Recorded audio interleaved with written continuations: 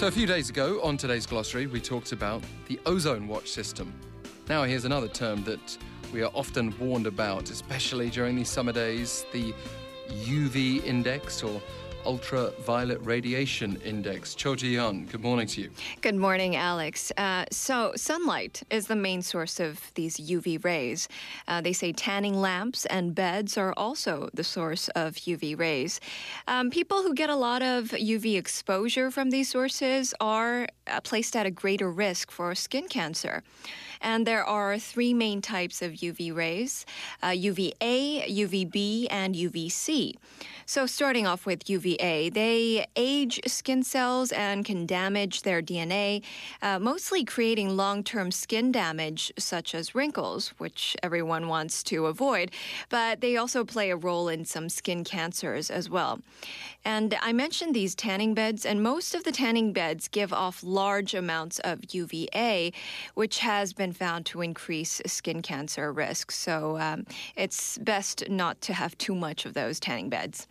UVB rays are slightly stronger than UVA rays. They can damage the skin cells' DNA directly and are the main rays that cause sunburns and most skin cancers. And now UVC rays have more energy than the other types of UV rays, but they don't get through our atmosphere and are not in sunlight. So they're not normally a cause of skin cancer. UV rays damage the DNA of skin cells, as I mentioned, and skin cancers start when this damage affects the DNA of genes that control skin cell growth. Yes, there's a certain level of irony there, isn't there, that the strongest of the UV rays are also the ones that are less able to penetrate our atmosphere. And indeed, it's the UVA rays that can get through our windows, our glass windows, for example. That's right. That's true. Whereas UVB rays generally don't. But day to day, we get different level of index, don't we? That's right. What we're going to look out for. That's right. And there are no safe UV rays. The strength of the UV rays reaching the ground depends on a number of factors, such as the time of day, a season, the distance from the equator, altitude, and cloud cover.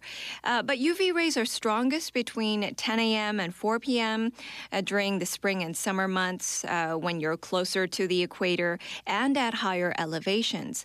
The effect of clouds can vary because sometimes clouds can block some UV from the sun and lowers the UV exposure, while some types of clouds can reflect the UV and increase UV exposure. So basically, it doesn't mean you're safe just because it's a cloudy day. People who live in areas with year-round bright sunlight have a higher risk of skin cancer. Spending a lot of time outdoors for work or recreation without protective clothing and sunscreen can increase your risk. So to help people better understand the strength of UV light in their area on a given day, the National Weather Service and the Environmental Protection Agency have developed this UV index. It gives people an idea of how strong the UV light is in their area on a scale of 1 to 11 plus. A higher number means greater risk of exposure to UV rays and a higher chance of sunburn and skin damage that could ultimately lead to skin cancer. It's all a negative picture there, but it must be said that UVB does also lead to the generation of vitamin D within the skin. That's why the windows thing is important, because if only UVA is getting through the windows, then obviously you can't make vitamin D by sitting in the sunlight by the window, and potentially you're only getting the harmful effects of the sun there.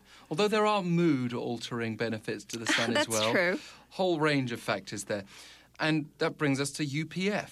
Yes, and the effect of protection against UV rays from clothing is referred to as the UPF, or UV protection factor.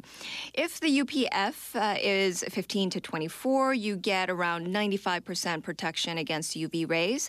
If the UPF is 25 to 39, it provides 96 to 97% protection.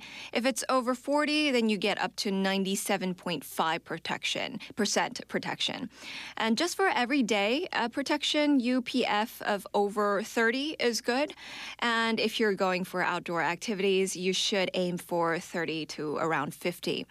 A lot of people think that white clothes are effective in protecting against UV, but actually darker clothes are more effective compared to bright clothes. It is true that black-colored clothes may make you feel hotter because it does absorb more heat. So it's more effective to wear blue or red, which does protect you against UV, but also absorbs less heat. Yeah, even just the weave of the clothing, though, is very important. That's right. How tight that knit is. As you can tell, it's a subject I've looked at before as well. Cho Jooyeon on today's Glossary. Thank you. Thank you, Alex.